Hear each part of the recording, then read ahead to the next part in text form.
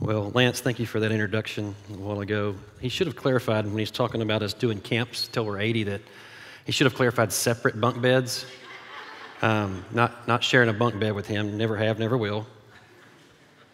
Thank y'all for the opportunity.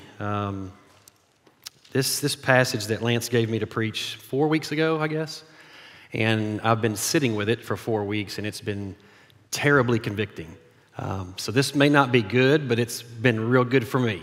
So hopefully we're going to answer some really hard, or look at and ask ourselves some tough questions, because I think that's what Jesus is saying here, is to wake up his disciples who clearly aren't understanding what's going on. And this passage has got some complicated stuff in it. We're repaying deeds, we're repaying people for their deeds.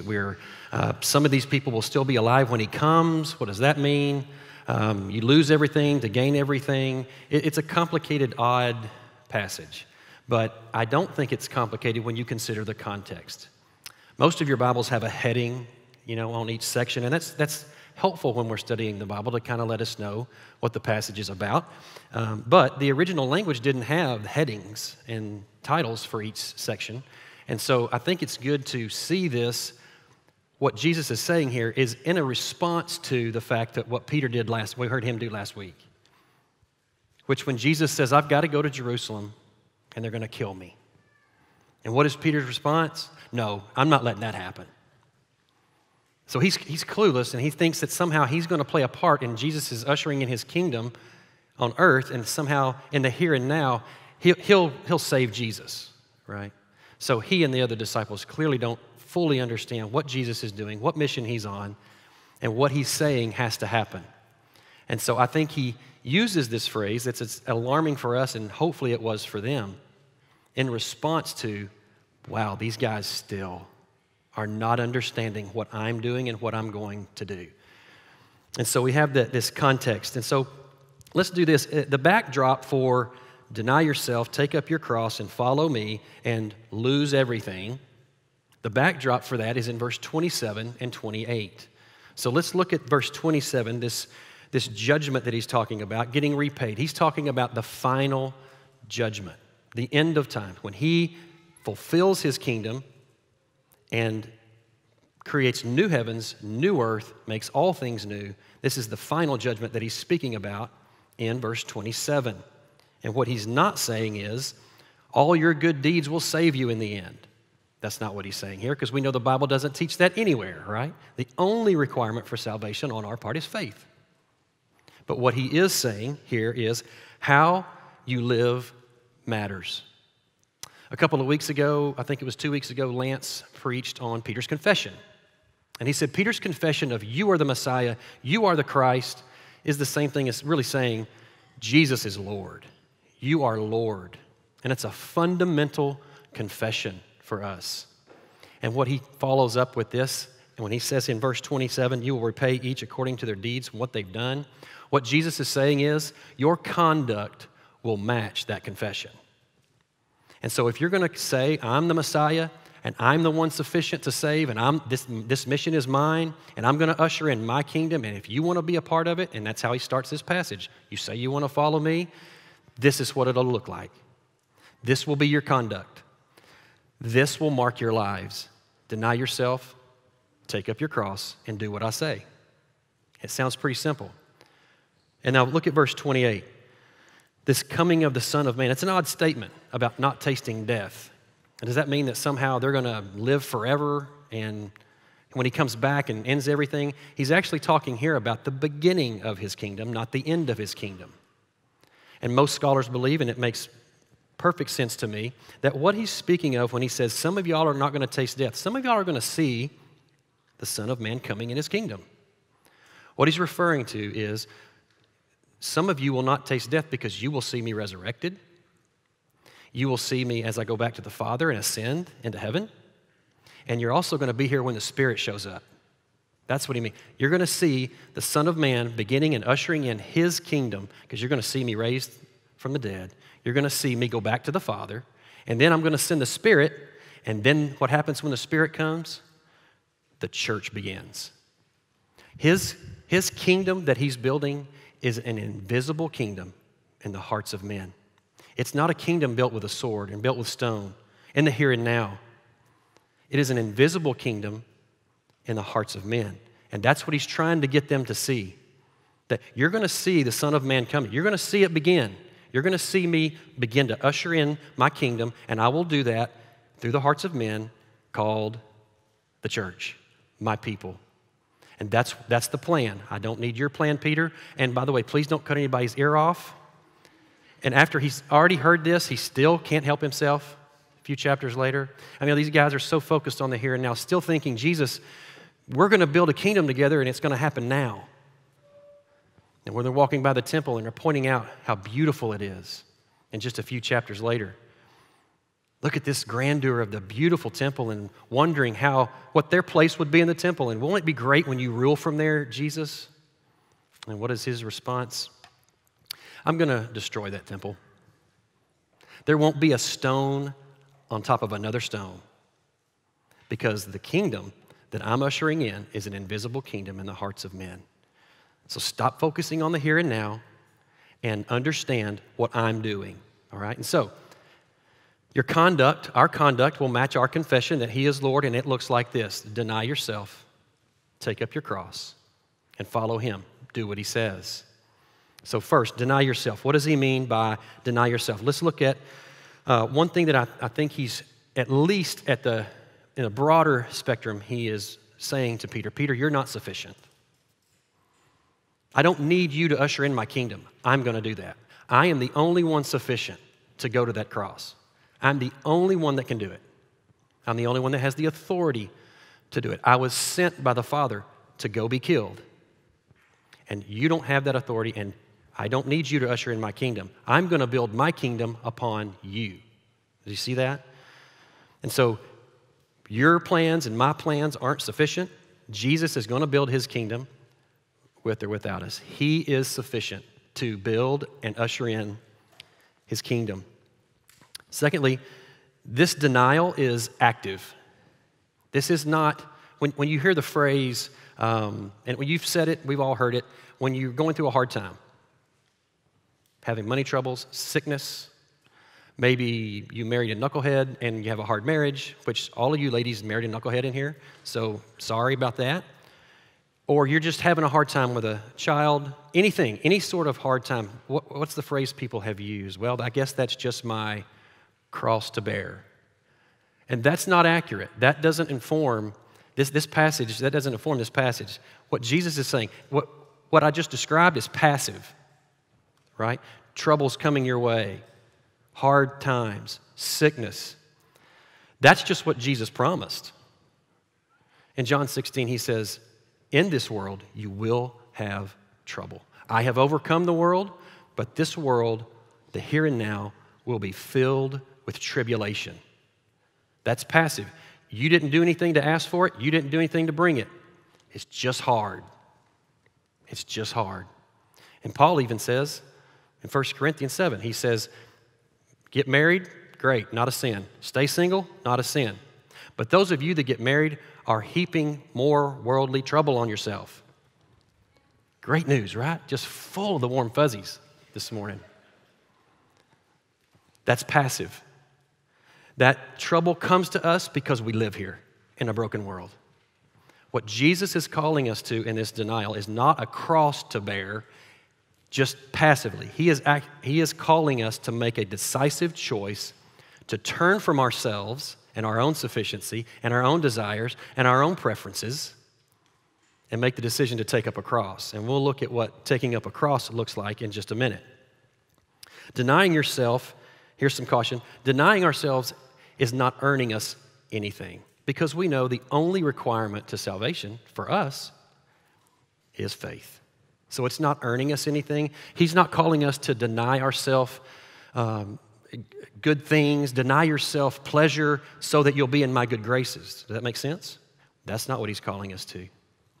Paul called it in 1 Timothy 4. He called some people out that were abstaining from foods and drinks to somehow get in God's good graces. So you're supposed to believe in Jesus, but also don't eat this food and don't drink these drinks and you'll please God. And Paul said, no, that abstaining earns you nothing. and it's unnecessary. So denying ourselves, if I were to say, hey, I'm going to deny myself Mexican food for a week, horrible decision, dumb. But if I said, I'm going to do that so that I can gain the benefit of losing some weight, right? That's not what he's saying here. He's not saying just deny yourself some things to get in my good graces or benefit yourself. This is a total not getting your way is a good way of saying it. I'm okay with not getting my way. This is what it looks like at our house. This is a silly illustration, but for some reason, my kids, the most tension-filled argument and tension-filled moment is deciding where to eat. I don't know, maybe yours is that way. For our kids, it's a big deal. And so when my son says, I'd like to eat here, and I say, okay, we're going to eat there, the girls, oh, I hate that place. If Ruby were to ask me, can we eat here? And yeah, we can eat there. Hank's, oh, I hate that place. Doesn't matter what. Here's the illustration. Here's what Jesus is talking about. Here's what this would look like if one of my children would deny themselves. They would say, Ruby, I know you really want to eat there, and it would benefit you and bring you happiness to eat there. And so I'm not going to complain. Let's go do that. I'm setting my choice and my preferences aside, and let's go have a good time at your place. Does that make sense? Silly illustration, but that's the denying my preference, my choice. If my son were to say, you know what, I want to do what makes my sisters happy, I would pass out, fall down, and then pick me back up, but that's what this looks like, this denial. Turning from my way, not getting my way, not thinking I'm sufficient to usher in his kingdom, but our denying is an active denial on our part, a sacrifice. I'm giving up my preference and my choice so that others will receive a benefit. It's a posture of yielding to others. Maybe even some of my dreams, plans, just yielding to others so that others would benefit. Jesus is taking Peter and these disciples and he is shifting their focus. They've been so focused on what Jesus is saying to them in their little group, they're having a hard time seeing the crowd, having compassion on the crowd, or serving anyone else. Their main concern is their place in Jesus' team. Like, what position am I going to be in here, Jesus? They're focused. And he is slowly beginning to turn them around because, remember, he's building a kingdom called the church, and he's going to call them to lead and serve in it. He's going to call them to be a part of the church, the advancement of his kingdom, an invisible kingdom in the hearts of men. And so they can't do that if they're only worried about protecting Jesus and their position on the team. And he says, deny yourself. You're not going to get your way. The rest of Matthew's gospel, we see Jesus shift into the meeting the needs of others. You know, he's been talking about, don't be like this person. He's focused on the scribes and Pharisees. Be like this. Don't be like this. And all of a sudden he shifts. There's a world out there that's hurting, and there's sheep out there that are my sheep. And he shifts the focus for the rest of the book, meeting the needs of others, handling conflict, bring healing to other people, and forgiveness. And so the shift is ministry to what will be his church. And he's changing. So you take this silly illustration about eating and denying myself and my choice over where we go to eat. You can take that and that same denial, and you end up with a young couple who says, I'm not going to live here. We're going to deny ourselves the opportunity of America. We're not going to take advantage of the ability to make tons of money here and build a home and have a boat. We're going to do this. We're going to give our lives, and we're going to go overseas to plant ourselves with the missionaries from our church. And they would be denying themselves those things for the benefit of the people in that country who don't have a church, don't have the gospel. So do you see how this, and everywhere in between, how it can be, I'm going to yield my decision on where we go to eat, and I'm going to be a person that yields to the point where when God calls, maybe some of you will be called ultimately to go. And everywhere, and that's what happens on the ministry teams here. The ministry team that set up this room this morning denied themselves an extra hour of sleep, came up here, worked to get things set up. Why? For the benefit of the church. But are we so hung up on getting our way, building our kingdom, hoarding and keeping what we're working for, that we can't deny ourselves anything. Here's a good test. Denying yourself is not getting your way. Think about the last time you didn't get your way. Eric Reed is a pastor in Nashville, and I've read one of his books, and I follow him on social media. This is his quote. Listen to this. In all my years of pastoring, I have learned this lesson. A person's spiritual maturity is not truly visible until they don't get their way. Then you see the person. That's so true. I think about the last time you didn't get your way. What was your gut reaction? Is it yielding? Is it, that's not fair? I have a right to fill in the blank? Are we people who are marked by a denial of ourselves? Denial doesn't mean you torture yourself into being in God's graces. Denial is a response by the people of God who are astonished at what Jesus denied himself and sacrifice he made that benefits now the whole world. Do you see that? He denies himself perfection with the Father in paradise to come here in a broken world, to be killed, sacrifice, took up his cross, and who benefits? The world benefits. So why would we not, as his followers? You're going to come after me? Deny yourself, take up your cross, and follow me. Do what I say. Second point is take up your cross here. What does that mean? Taking up your cross means laying your life down along with all that is precious in it in order to invest and advance his church. I think Jesus is being very practical here and specific with us. That taking up our cross is laying down your life along with all that's precious in it in order to advance his kingdom. Well, what is his kingdom advancing in? The church. Do you see it? That's Jesus' goal. That's his call to us. Deny yourself and take up your cross. What is taking up your cross? Laying down your things that are precious to you in order to advance the church. So what's precious to us? Obviously, our families and loved ones are precious. I didn't put that on the list, but I think our time is really precious to us. I'm just thinking personally about how much my money is precious to me, my possessions, the things that I enjoy, comfort and convenience. Those are top 4 for me. I think they probably are for most of us. So what are we willing to lay down, sacrifice, in order to invest in and advance the church, his kingdom? The hard part for me is when I read this passage and I hear what Jesus is trying to get these disciples to understand, is that I think all of this is really on the chopping block. He may not chop it off, he may not take it, but we have to be a people who say, all that I have is his. It's not my time, it's his. It's not my money, it's his. These aren't my possessions. And I've fallen in love with comfort and convenience. And so it's really all on the chopping block for us. It should be. Jesus, what do you need in order to advance your kingdom through your church? And that's the sacrifice we make.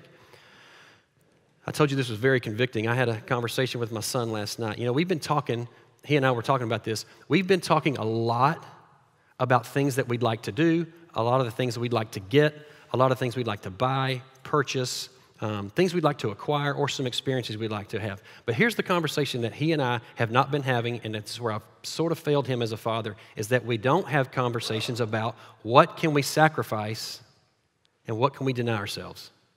We don't ever have that conversation. And so we've committed to start having that conversation. What can we deny ourselves? What can we sacrifice in order to advance the kingdom and advance the church? Maybe it's just a little more time. Maybe it's some more money. Maybe it's bigger than that. But I want to be a family that begins to ask those kinds of questions. How are we denying ourselves and what are we sacrificing for the gospel? 1 John 3:16 through 18 really affirms this because it sounds just like what Jesus is saying here. So look at 1 John 3:16 through 18. It's there on the screen. By this we know love, that he laid down his life for us. We ought to lay our lives down for who? The brothers. This sounds like deny yourself, take up your cross, and follow me, doesn't it? Lay your life down for who? Brothers, the church. But if anyone has the world's goods, lose your life, save your life, lose your stuff, save your life. If anyone has the world's goods and sees his brother in need and yet closes his heart against him, how does love abide in him? Remember what Jesus said? You'll be repaid for your deeds. Your conduct will match your confession. Don't just talk about it, do it. This is your conduct. If you close your heart to someone in need, or you don't see a need and you have the ability to meet it, even if it means a sacrifice on your part, are you really following him? Conduct will match the confession. First John goes on. Little children, let us not love in word or talk, but in deed and in truth. Don't just confess that he's Lord. That will play out, Peter, in you denying yourself, taking up your cross, advancing, making sacrifices, and advancing the church, his kingdom, an invisible kingdom in the hearts of men. Losing is everything. For whoever would save his life will lose it, but whoever loses his life for my sake will find it. For what will it profit a man if he gains the whole world and forfeits his life? Or what shall a man give in return for his life? There is nothing that you and I can acquire. There's no amount of experiences, things, money, and time that we hoard that has any value in saving us. So why would we only focus on what we can acquire and not be thinking, what can we give up? What can we sacrifice to advance the kingdom? Viewing our life as something to give away and not to clutch. Are we viewing all of our list of things that are precious as something that we can be giving away? Or are we viewing them as something to hang on to? Judgment is coming. Those that are truly following him are marked by a denial of themselves. They're big-hearted and open-handed. And what we do with that life has consequences. Man, this is hard because really what it brings us to at this point, because you're all so good at this, you're all serving in so many ways, that's great, that's good.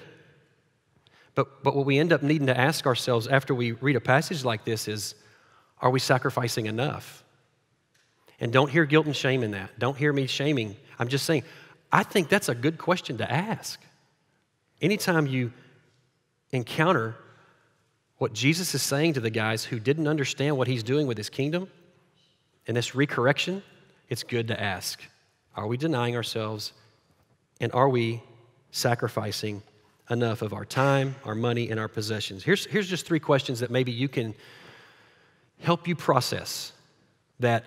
Are we sacrificing enough? Are we denying enough? And maybe you can use these in your community group this week. The first question is, following Jesus convenient for you? Or maybe another way to say that, has it become convenient for you? Do we conveniently plan out our bite-sized denials to fit our overall desire in life? Are we saying, are you shooting for the minimum here? Well, I've denied myself this, and I'm serving on this team, and that's going to have to be it. Nothing else is on the chopping block for Jesus. That's it. I feel good about it. We're going with this. We never ask the question, what else could we sacrifice? We never ask the question, what else am I not denying myself? Third, does a teaching like this stir up your affection or devotion to Jesus, or does it make you want to withdraw? And I'll have to be honest, when I'm studying this, it kind of takes my breath away, like, oh, and I have to make that decision. And I have to remember how he moved towards me, how he denied himself. He took up his cross and has called me to follow him. As you're pondering these questions, let me read John 10. Remember, we started with this being an active decision, an active movement. This is not sitting around taking lumps for Jesus. That's not what he's called you to do. That's just what the world does.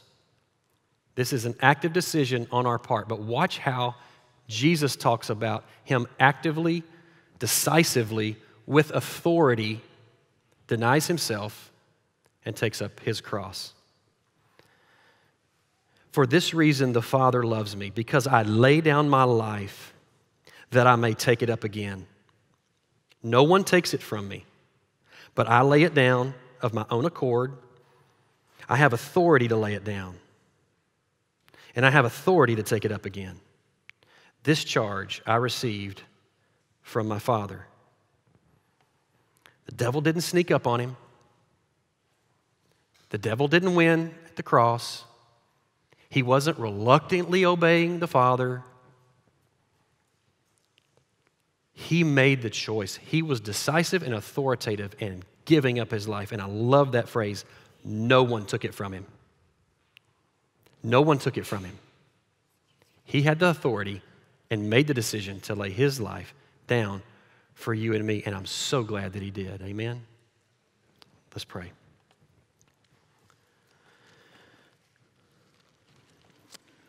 Father God, help us. Help us to be people that are characterized by denying ourselves, taking up our cross, advancing your kingdom. Keep us from leaving here today and slipping right back into acquisition mode or seeking pleasure mode or making more money mode, that we would remember and be thinking and asking the question, where do we need to deny and where do we need to put our life back on the chopping block to obey you and to advance your kingdom through your church? We pray that you would continue to call up church planners, pastors, elders, deacons, missionaries from this body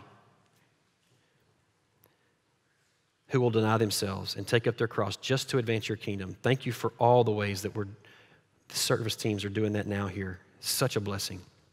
I pray that you would push us further to ask those questions, to follow you. It's in Jesus' name that we pray. Amen.